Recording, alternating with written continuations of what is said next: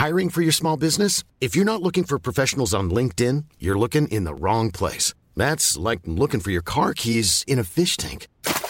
LinkedIn helps you hire professionals you can't find anywhere else, even those who aren't actively searching for a new job but might be open to the perfect role. In a given month, over 70% of LinkedIn users don't even visit other leading job sites. So start looking in the right place. With LinkedIn, you can hire professionals like a professional. Post your free job on linkedin.com/people today. Welcome to the Feudal Anime Podcast. I'm your host, Jack, and joining me today is Rick. How you doing today, Rick? Well, it's a beautiful day in the neighborhood. I'm not complaining at all. What about yourself? I'm doing all right. Can't complain too much. It's a beautiful day. Here in Arizona, it is actually getting colder every day, which is nice compared to the blistering heat that is usually around. I'm sorry, sir. You have no sympathy from me. Well, how's the weather out there for you then, Rick? Well, it's a bit cloudy, a lot cold. I'm up here in New England, but, it's almost Christmas. I'm hoping for a white one. We'll see. Yeah, well, that'll be very nice if you get a white Christmas. Yeah. Alrighty, so I realized there was a lot of content, and it was probably a good idea that we cut it into two because you don't want to gloss over too much. Right. Where did we leave off? We left off talking about the third general and Simone and Yoko trying to escape the prison confinement and how she came to a realization as to what kind of person Simone is, that no matter what, he will drive forward if he has a goal, a specific goal. We also were talking about his evolution, so to speak. After Kamina died, he went through this great depression, this point in which he was completely sad and broken. But also, we glossed over the fact that Simone, during that time frame, really blamed himself for what had happened. And this is because he had seen Yoko and Kamina kiss before the final fight with the first general. And he couldn't get it out of his head. He was just so distraught from that, so heartbroken, because he thought that Yoko loved him when she didn't. She had a love for Kamina. And then Simone kind of felt blame for not saving him out of potential spite and mixed feelings. Right. Yeah. I could see how that would really affect him. But yeah. And considering that his mental state, how he feels about himself and everything else, plays a big role in how the machine works and Gurren Lagann in general works. His emotions play a big part. Yeah, that makes perfect sense, because it's not necessarily fighting spirit that runs it. It's emotional state of mind, if you will. Exactly. So yeah, he was feeling very guilty about did he or didn't he really not defend Bro to the best of his ability, or Kamina. Exactly. But moving on to this fight, you've got him going from a shell of a man, and the daughter of the Spiral King comes into play a huge role here, where she's just the supportive, you can do anything you need to kind of thing. And she goes, tell me about Bro. And they talk for a while, and it's kind of cool. And you see him just idolize this man to just almost God status. And you can feel the loss, and you can see his slow progression towards becoming his own man beyond what Bro would do. And that's what we left off on last time, where it was understanding what Bro was saying when he was saying, don't believe in the me that believes in you, believe in the you that believes in you. He was saying you need to have self-confidence, and you need to stand on your own 2 feet. Don't be the man that you perceived me to be. Be the man that I know you can be. And he goes from that and moves forward onto the last potential fight. And he realizes that in this fight that, hey, I can take over this flying machine. Guess who can fly now? It was kind of awesome move. Yeah. He ejects the gunman. Right. But it's not even the final fight. it's the second to last fight when he really comes to realization that I can do, if I put my mind to it, if I really want to, I can do this. And there, after the fight with the third general, when the people that are down in that area, down in the hole, realize that they can rebel against the generals, against the Spiral King, that's when things really take off, and when Simon really comes into his own, when he realizes, I can do these things. Yeah, he takes solace in the fact that he's not Simon the hero. He's not the Simon the conqueror. He's not Simon the leader. He's Simon the digger. And so long as he maintains that core value of his, that he is the digger, he will always, his drill is the drill that will pierce the heavens. He'll always move forward. He'll always progress. Once he holds fast to that, then he truly becomes his own person. And Exactly. it's honestly kind of a beautiful concept. So long as you stay true to you, so long as you understand who you are, and for lack of a better term, stay in your lane, you're not going to fail. You'll always persevere. You know your role, and you play your role. Some people, going out of this anime, but facing towards real life, some people have a certain role in your life, be it the main character or a sub-character. Not everybody is their own main character. That's too many heroes, not enough sub-characters. But, if you understand that from the get-go, you'll do a lot better in life. And when Simon realizes that, he starts forging his path, because he realizes he might not be the main character. I should rephrase. He doesn't think he might be the main character. He stops believing he's somebody else's side character. And he realizes that people are kind of following him to a point where he begins to have confidence in himself. And it's a beautiful thing. The anime is rife with beautiful metaphors, if you will, and some not so pretty ones, as we'll see later on. Yes. Yeah. Unfortunately, it's still all accurate, though. Yeah. Oh, yeah. No, most definitely. I mean, there's quite a few episodes throughout where it really, really speaks, and it's like you don't understand what's happening before, but when it finally comes around to an end for that specific section, like Communist Death, Simon's progression, it really brings everything together, and it really ties it all in. So, and that's a concept all the way throughout that I find. Now, after they take care of the general, the third general, they fight him. It ends up televised to everyone, so they see these people rebelling against the beasts. The original version for that, the original reason for that was to show humans will always be subjugated. Don't ever challenge the beastmen. It backfired gloriously. Oh yeah, it backfired hard against them because they were supposed to show them defeating these humans, and instead it showed them being defeated by the humans.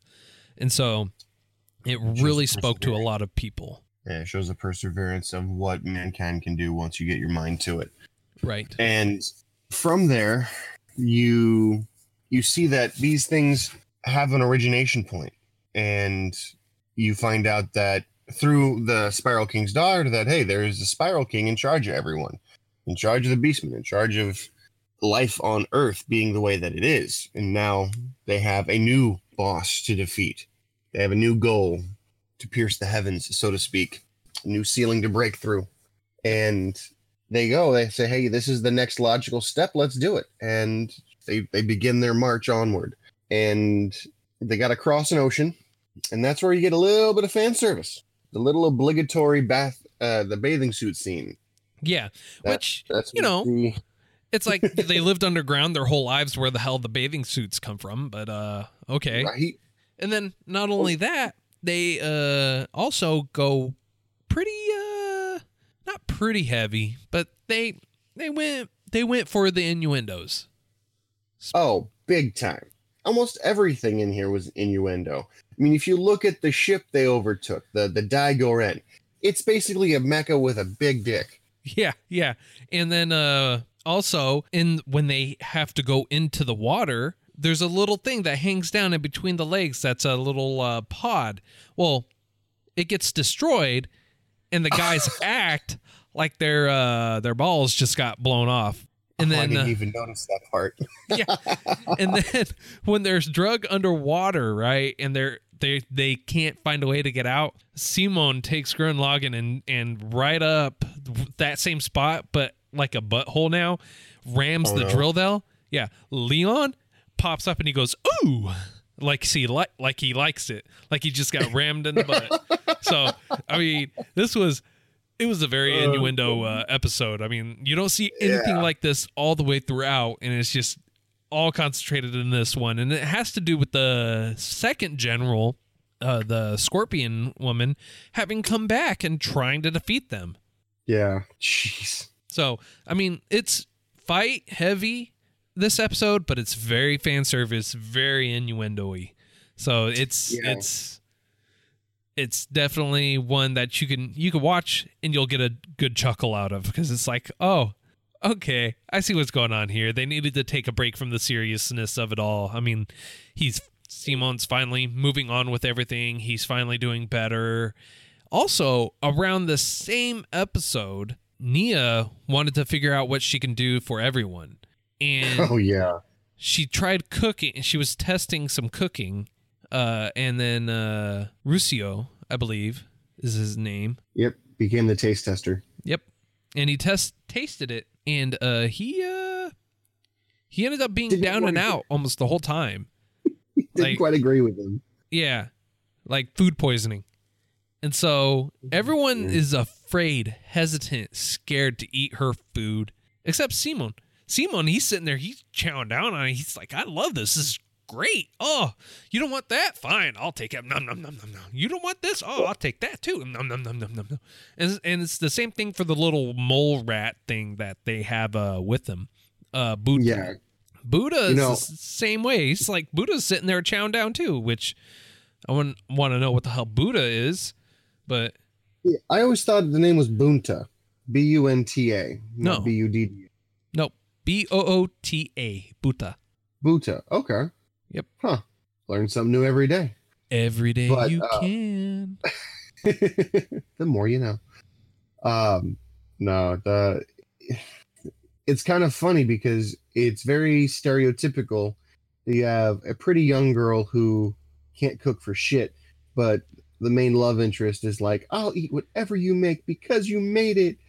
Harkens back to the whole, I made it, you better like it. Right. Mentality of the old Western style wives and husbands.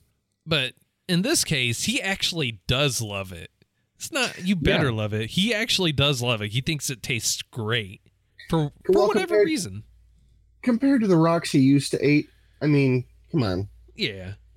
Granted, he probably didn't eat rocks, but still, cooked food made with love is better than better than being fed a mole rat steak for digging. Just because. Yeah, I get that. So, but, all right, so moving on just a little bit. Once they're done with the water fight scene, they get on land, and then they have to face two generals that they haven't faced before. No, at least one general. They faced them before. No, they faced the air raid guy. That's when they get the ability to fly. And then they have to face them both. The beastman who laid a trap and the air guy at the same time. Right.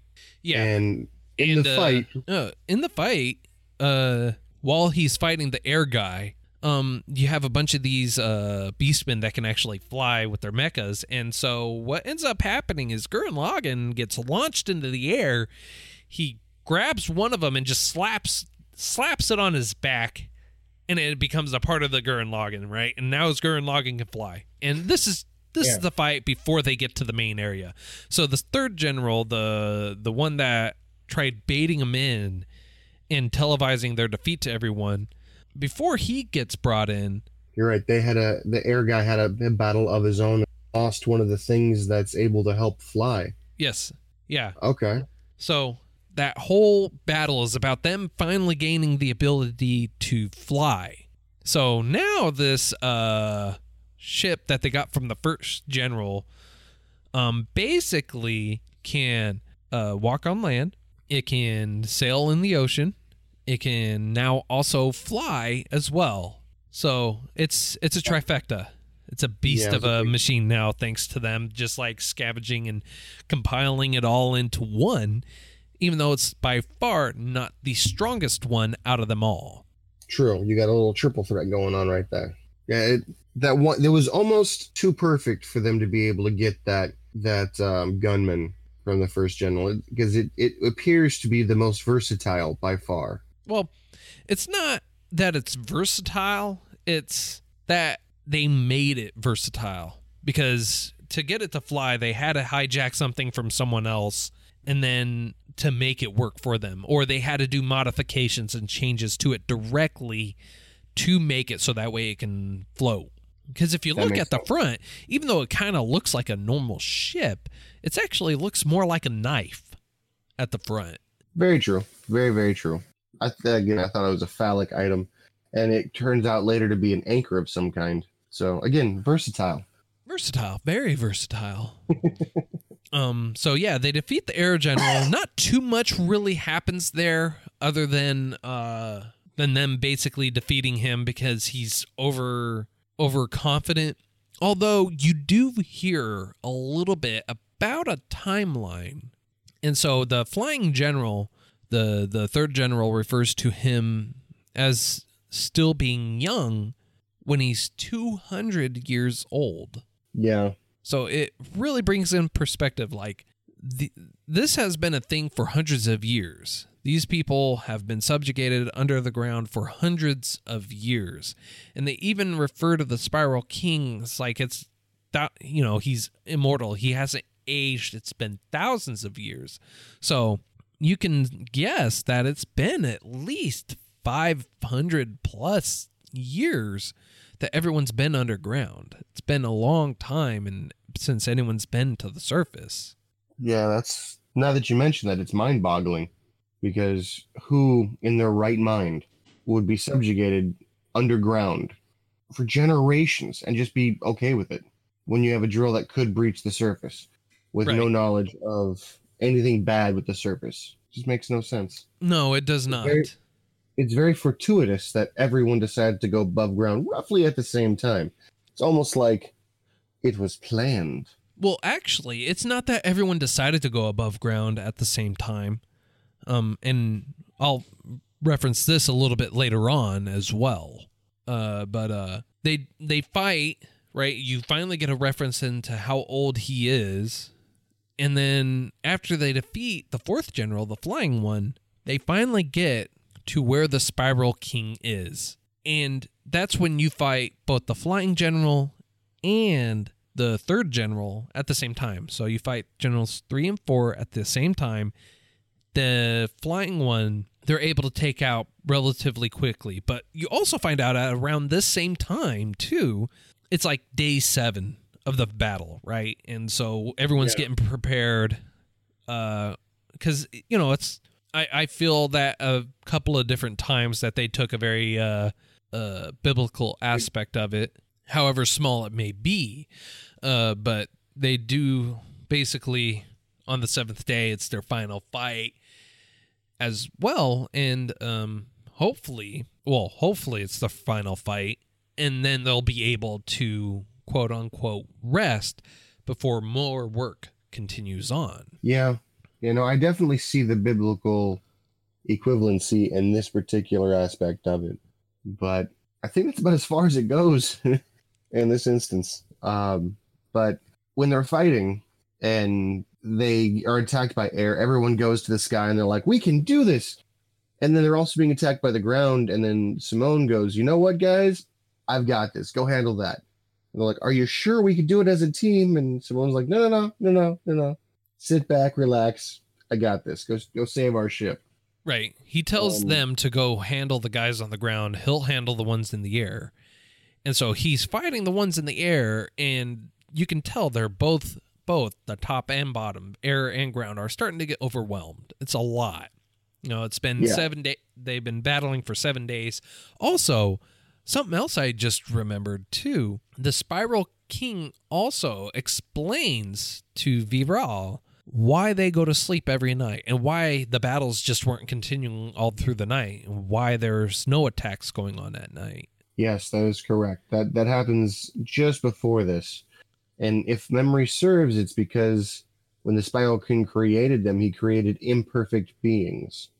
Correct. In the sense of they had to essentially rest. They wouldn't age, which was nice, but they couldn't reproduce either. Right. And they had to rest. And if they didn't go to sleep every night, their cells, their body would literally break down and they would die. So they had to rest every night. There was like no ifs, ands, or buts. It was guaranteed fact that they had to do this. And that gave our group, Simone, Yoko, everyone else, time to be able to do repairs, get prepared for the next day, get a little bit of rest, because it wasn't a constant onslaught from them or to the enemy. It gave them time to rest or recoup. It gave them time to be able to get their bearings, make plans, do what they need to do to prepare for the next day.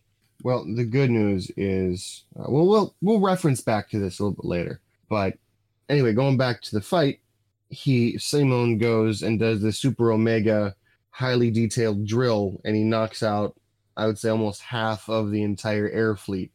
And then once he's finished with that, he jumps down and no one can find him. He goes, where the heck is he? Well, and it's keep in mind that it's not at that point when he drops down and hides. You're right. I'm skipping. It's the third general is basically an armadillo, and he goes over to where the Spiral King is because that's where they are. It looks like a giant drill, right? A giant spiral, which is why you think that the Spiral King, he lives in a spiral tower.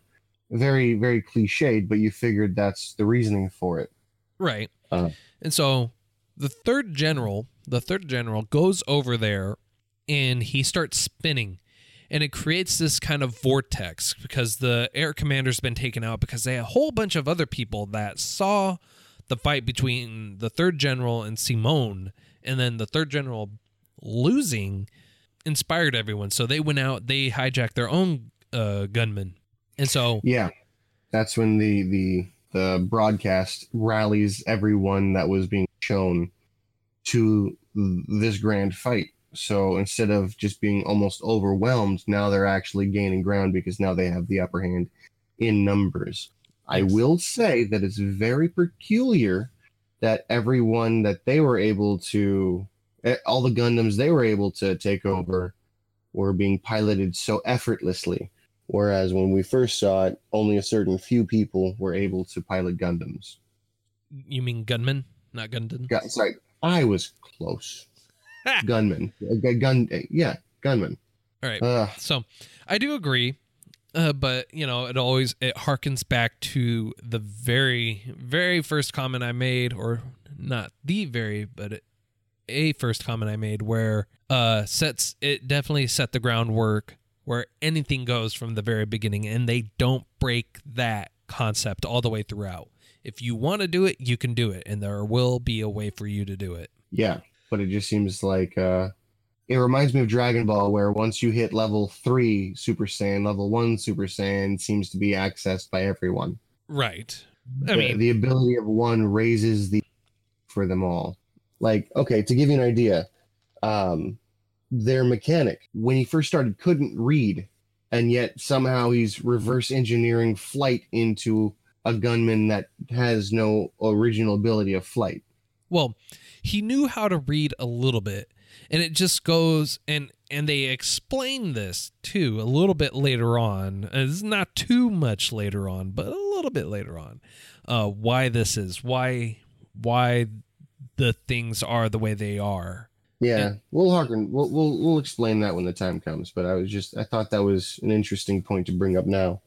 Right. But as you said, that they got reinforcements. Mm-hmm. And they started winning the air battle. That's when the Armadillo general was like, hey, we need to protect the king at all costs. And he reverts into a 100% defense-only tactic where he just spins in extreme speed, creating a force field of wind and dust and dirt surrounding the Spiral Fortress. Right. And because it's being used in line with the Spiral Fortress. So the Spiral Fortress is also spinning as well. And so all these guys are trying to break the spinning, the cycle, right? By flying into it, and everyone's like, stop, just stop. There's no point in trying to ram into it. But you have Don't be an idiot. Yeah, but all these people are being idiots anyway, ramming into it, going, yeah, let's do it. This is gonna hurt. A little. Just a little. Oh man.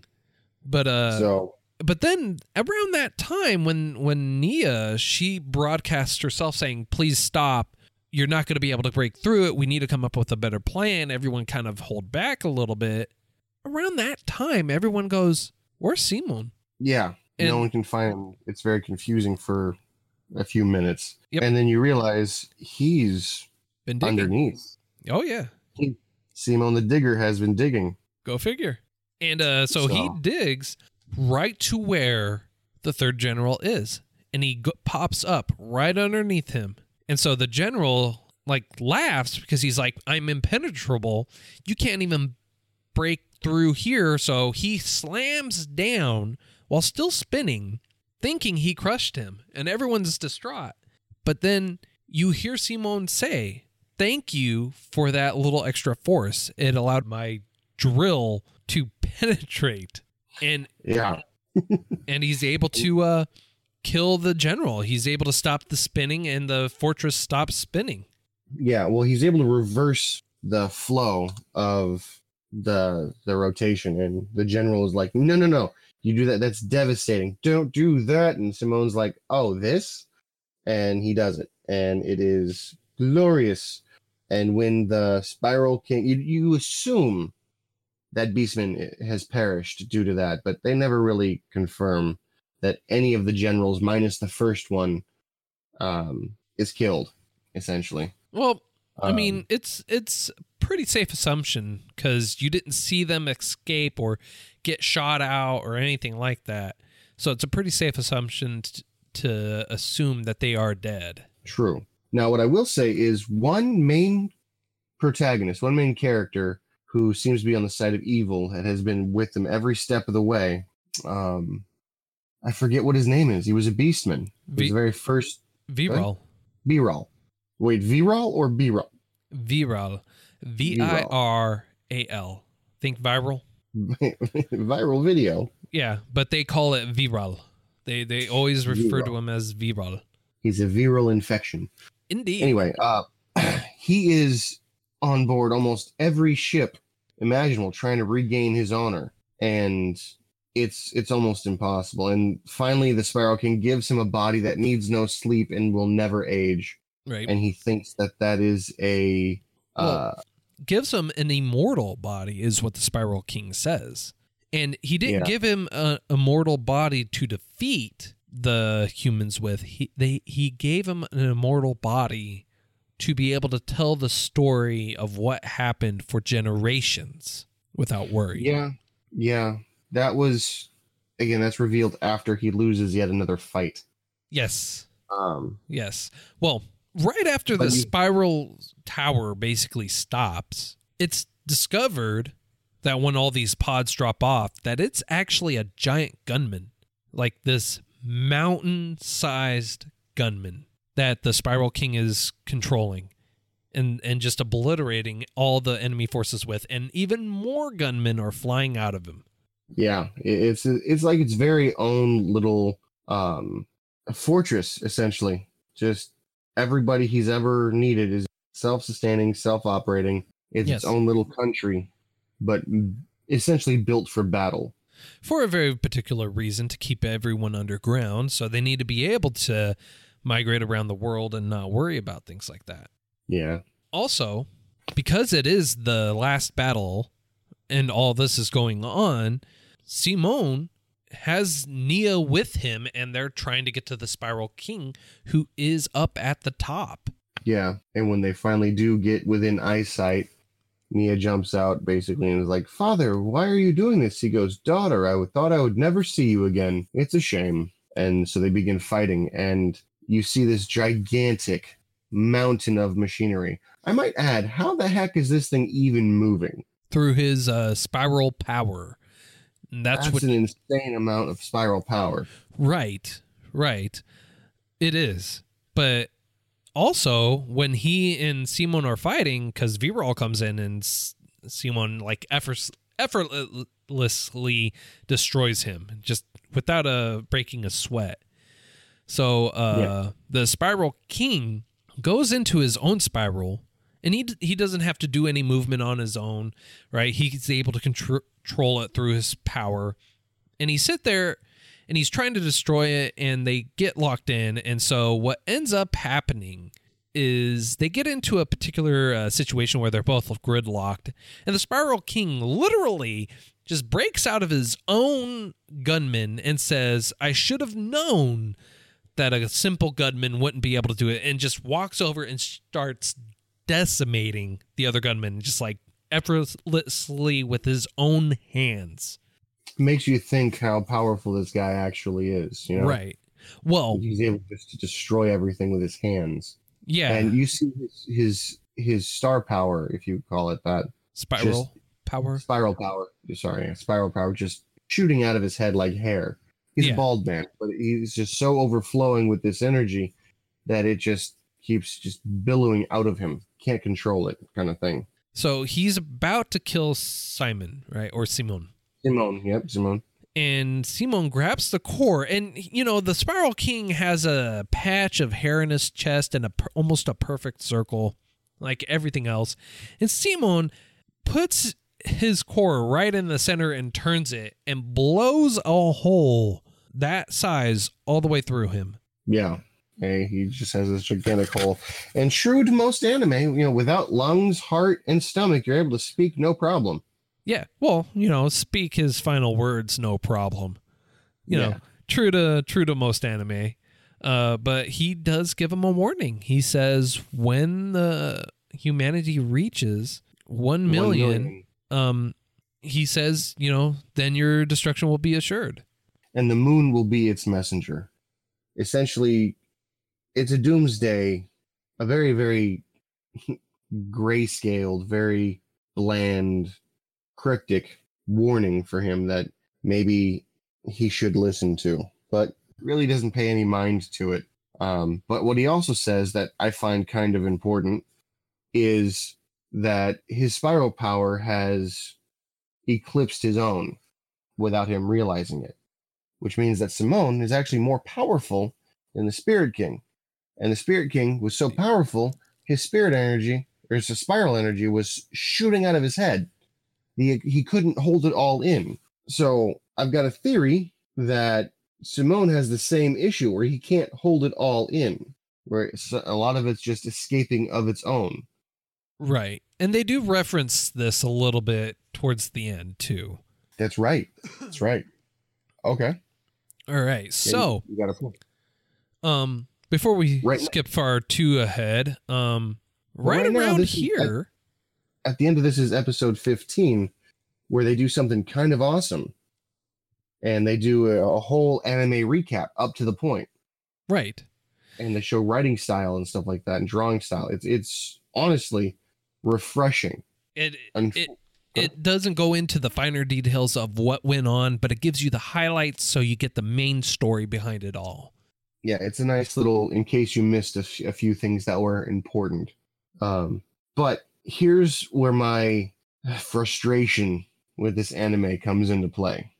Because after this amazing drawing style and amazing storytelling and lightheartedness and just the craziness, wackiness of everything that goes on, after episode 15, they do a time skip. I want to say from roughly episode 16 to 20-ish. They just phoned in the job as far as anime style goes. The drawing, the detail work, the everything that you came to love, just gone. Well, it was still there, but they had to age everyone. So they're moving from a style where the world is open and there's no buildings and technology's not really that rampant to... And they jump forward 7 years to basically you have a giant metropolis they won, and so Simon is now the leader of this new government, and everyone else is there too, with the exception of Yoko, who is nowhere to really be found. She just kind of went off and did her own thing because she didn't want to be a part of the new government or anything like that. And, yeah. She mentioned that she's not a government type, right? And she doesn't like the rules and regulations that everyone's being placed under.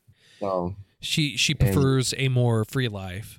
And then Ryosu is also the second in command, and so he's been doing a lot of things, and some of it Simon doesn't know about because a lot of it Simon doesn't know about. Yeah, he doesn't know a lot about it. Yeah, doesn't care about ruling, but Ryosu comes from a very strict, very like things have to be done. Yeah, in order. He's very I want to say atypical, but I'm pretty sure I'm wrong with that. He is following in his father's footsteps, so to speak, in a manner of speaking, anyways. Also, they're sending a rocket to the moon because they still heeded the warning, but they're not sure what's going on. So they're sending a rocket, a probe, up to the moon to figure out what's going on, so that way they can either lay to rest the Spiral King's claims or prepare for the worst. And around this same time, Virol shows up again. And this time he's fighting against them, but as a rebel, so to speak. Yeah. And you find out that Rossiu has decided to take it upon himself to create a census of the people, because that 1 million person marker is really important to him, and he's taken it incredibly seriously, which he should. Turns out he should. But there's the very specific wording of the king was once a million naked monkeys above ground, the moon will basically kill you. The above ground part is where I kind of get detached from, because he didn't say a million total, he just said a million above ground. So Rossiu's bringing everybody he can find above ground so that he can count them all. I believe in my heart that was one more point of bringing this tragedy a lot closer. Right. Now, what Virol was fighting for was not everyone wanted to go above ground. You got to think of it like there's a very, very clear indication. There's a isolated tribe in the middle of the ocean. They're very primitive, roughly Stone Age-esque, no contact with the outside life, no nothing. And they want to be left alone so bad that they kill anyone or anything. Well, it's not that they kill anyone or anything. They just, in general, they don't want to be a part of it, so they're trying to go away. And these beastmen are trying to put them back underground because that's what those people want. And it's not all beastmen, it's regular people too. But yeah, they're trying to go back underground because that's what they want. And so inadvertently, if the terminology and wording is meant to be taken literal, Ryosu literally helped bring about the million naked apes on the surface by forcing them to come out from underground, by forcing them to be on the surface. He helped create this disaster. Now, Simon was very upset. He's like, why are you forcing people above ground? You shouldn't be forcing people to do that. And his reaction was, it's to create an accurate census so we know how many are there. Because he said once we reach 1 million, the moon will be our messenger of destruction. I took this seriously. You obviously don't care about society as a whole. To which Simon says to him, well, what are you going to do once you find that millionth person? Or what are you going to do once 1 million is about to be reached? Are you going to just start killing people? Are you going to do what your dad did, basically? Now, I will say that right there, that very specific line makes me draw a comparison between Rossiu's father, and the Spiral King. Were they wrong in trying to protect everybody? Because essentially, as messed up as this solution is, it all comes from a point of self and population preservation. always have the best interest in mind of the majority, even at the sacrifice of the minority. And it becomes a huge plot point later on because you can't save them all. At what point do you say we have to go? You know what I mean? Yeah, exactly. And also around the same time, he becomes terribly troubled by how Simon is reacting and doing things as well. He finds he's not doing enough. Around the same time, you find out the different places that everyone's at. It kind of brings you up to speed. At the same time, almost all the other main characters that were a plot point are still a plot point, but they're also the leaders of the current government that are in there. It also, they took cells from the Spiral King and created a biocomputer. Ryosu created a biocomputer to talk to the Spiral King to get information about what's going to be happening.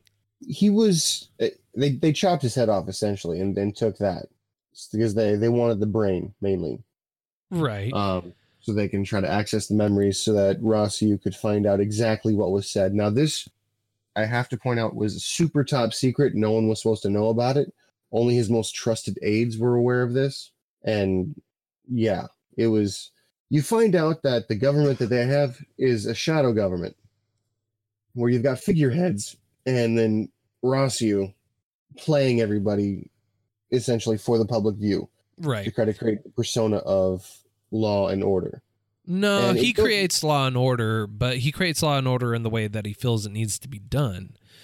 Also, around the same time when he brings the thing back, when he brings the Spiral King online, the population also reaches 1 million. You see the counter go to 1 million for the moon. And then Nia becomes the messenger for this group called the Anti-Spirals. The new big bad. The biggest of the bad. Right. And so what ends up happening is she starts talking to Simon, about what's going on. Like, you finally reached 1 million population, you're danger level 2, your spiral power is dangerous. We're enacting the extermination protocol. And so basically what she says is the moon's going to come crash down on Earth and you're all going to die. And then Rossiu goes, oh crap, what are we going to do? And you'll notice that all of the gunmen that they once had are now considered to be obsolete and replaced. And Rossiu kind of dismantles everything for what he thinks are more efficient and better ways to fight and better ways to police their own people. He's not really looking too far past the government, so to speak. Right. And in this time of confusion, they try to fight an anti-spiral gunman that shows up and starts wreaking havoc. Right. Once they're finally able to destroy it with Gurren Lagann, it kind of breaks into smaller pieces and it just explodes all around and just creates mass havoc and hysteria. And Rossiu is super, super upset because why is the leader's job is not to fight on the front lines. The leader's job is to make the tough decisions and send other people to fight on the front lines, to die, so to speak. And that's where Simone is like, no, this is not how this is supposed to run. You guys trust me to protect you. I'm going to protect you. That's my job. My job is first and foremost to protect its citizens.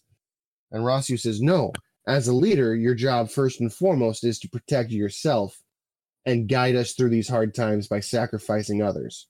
And while I see both sides in a real and a real situation and a scenario, honestly, the best person for the job should be thrown out there. And if it's the leader, he should have gone out there, because if you look at it, he's just a figurehead. He's not really doing anything. It's Rossiu that's doing it all. And realistically speaking, I can see how Rossiu would get mad because Rossiu is not popular at all. Right. He's rallied everybody behind, right now. But he's rallied everybody behind a leader that he propped up. And when this leader goes out, if this leader dies, then the morale dies with him. So as far as a power struggle goes, I can see how he would need people in place. Well, And it's not only that. I mean, like, in general, he seems like he's doing what he can to make sure his goal and his means are met, right? And he comes off as arrogant, one would even say, in how he's doing things. And it's not so much that he's trying to control things from the back end. He's trying to make sure things are done right to what he feels is best. And therein lies the issue, to right. what he feels is best. And he is a survivalist above everything else. Exactly. And Simone isn't. Simone is, I'm going to save everyone. Right. I'm going to throw my life away for everyone. Well, not so much in the fact that he's wanting to throw away his life. He's like, I'm going to do what I can to save everyone and make sure I come back alive, to the very least save everyone else. Yeah. Right. Well, obviously, he doesn't want to die. But if it was a choice of him dying or somebody else, he's going to go with him all day. He's going to save the other person. That's what a hero does. That's what makes him so endearing and so beloved by the populace currently. Now, after this one catastrophe, these people who live in the capital have gotten so used to a certain kind of lifestyle that they now depend on this lifestyle. And it's kind of funny because you see businessmen, hey, my building was destroyed. Who's going to pay for it? You've got to pay for it. The government did this. The government's got to fix it. Right. And it definitely speaks. It speaks to the hive mind mentality. When things go wrong, people want to cast blame. And they see Simone as the person that's causing this problem. So they instantly, without really much effort, turn on him completely, saying he needs to pay for everything. It's his fault. Yeah. It's his fault we're going to be attacked by these creatures because everything was broadcasted to everyone. It's his fault that this is going on. It's his fault that we're all going to die. He needs to pay. Let's sacrifice him, as if that's going to fix everything. I mean, like, you're all going to die regardless, whether it's his fault or not. But it's unfortunate, but it's crowd justice, public justice. Right. It's the court of public opinion. And if you're found guilty, even if you're the only one to be able to fix everything, you're still in the wrong. Exactly. And even Rossio, unfortunately, has the same opinion. He knows you need a fall guy. Yeah. If you can blame that guy for everything and then punish said guy, the population's going to be happy. The problem is not fixed, but the population's going to be happy. Yeah, they'll be subdued for a short time. And once they're no longer subdued, if you don't have a solution or a fix in place, the same thing's going to happen. And you're going to be the one that's going to be looked at for the next for the next prosecution. You got a fall guy. Unfortunately, this time it's a very public figure, sent to prison. And everyone's happy that something was done, even though nothing really got fixed. Yeah, exactly. But man, just so much is going on. Whew. We're not even halfway. We're not even 3/4 through it. Like, in general, realistically speaking, we're maybe about 18 episodes maybe in. And there's still about another 10 to go to discuss. There's just so much that goes on. The writers definitely knew what they were doing in general. And then to speak to what you were just talking about, a lot of, especially right now, what's going on in general can be attributed to today's political system and society and everything else that's going on. It's a lot. It's a lot. So I don't think we'll be able to get it done in a second episode. I think we have to go for I think we have to go for an episode 3. You know what? I think it does warrant that. This section of it was unfortunately a lot bigger than I anticipated, and I apologize about that. But hey, I guess I can just choose the anime that requires a longer time to talk about. That's all good. Well, we don't know about what we're going to be choosing next, but I do have a feeling, though, that we will be able to wrap this up in episode 3, to say the least. So stay tuned for part 3 next week. For the finale. Yeah, hopefully, maybe. Oh no, we can do it. We can do it. All the heavy parts are just about covered. We got a few more fine points that are real pivotal to the storyline. I would argue. I mean, like in general, all the way through, looking at it as a whole. I mean, the latter part, man, there's a lot that goes on. I mean, like it's only about maybe 9 more episodes to go, but a lot goes on. Yeah, blink and you'll miss it. Exactly. Well, I think that's about it for today. Feel free to join us next week here on the Feudal Anime Podcast. Feel free to reach out to us as well. You reach us at feudalaнимepodcast@gmail.com. Have a great day.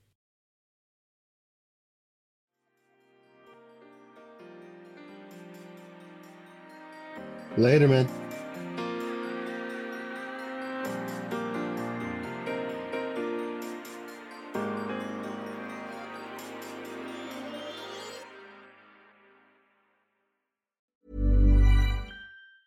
Want to get a chiseled look in the jawline? Sculpt and shape your jawline with added volume from Juvederm Volux XC. Juvederm Volux XC is an injectable gel specifically designed to be robust enough to improve moderate to severe loss of jawline definition. And it is the first and only hyaluronic acid filler approved for the jawline. Add volume to your jawline for a chiseled look with Juvederm Volux XC. For important safety information and to find a licensed specialist, visit juvederm.com. That's JUVEDERM.com. Not for people with severe allergic reactions, allergies to lidocaine, or the proteins used in Juvederm. Common side effects include injection site redness, swelling, pain, tenderness, firmness, lumps, bumps, bruising, discoloration, or itching. There's a risk of unintentional injection into a blood vessel, which can cause vision abnormalities, blindness, stroke, temporary scabs, or scarring. Talk to a licensed specialist to find out if it's right for you. Visit Juvederm.com. That's JUVEDERM.com.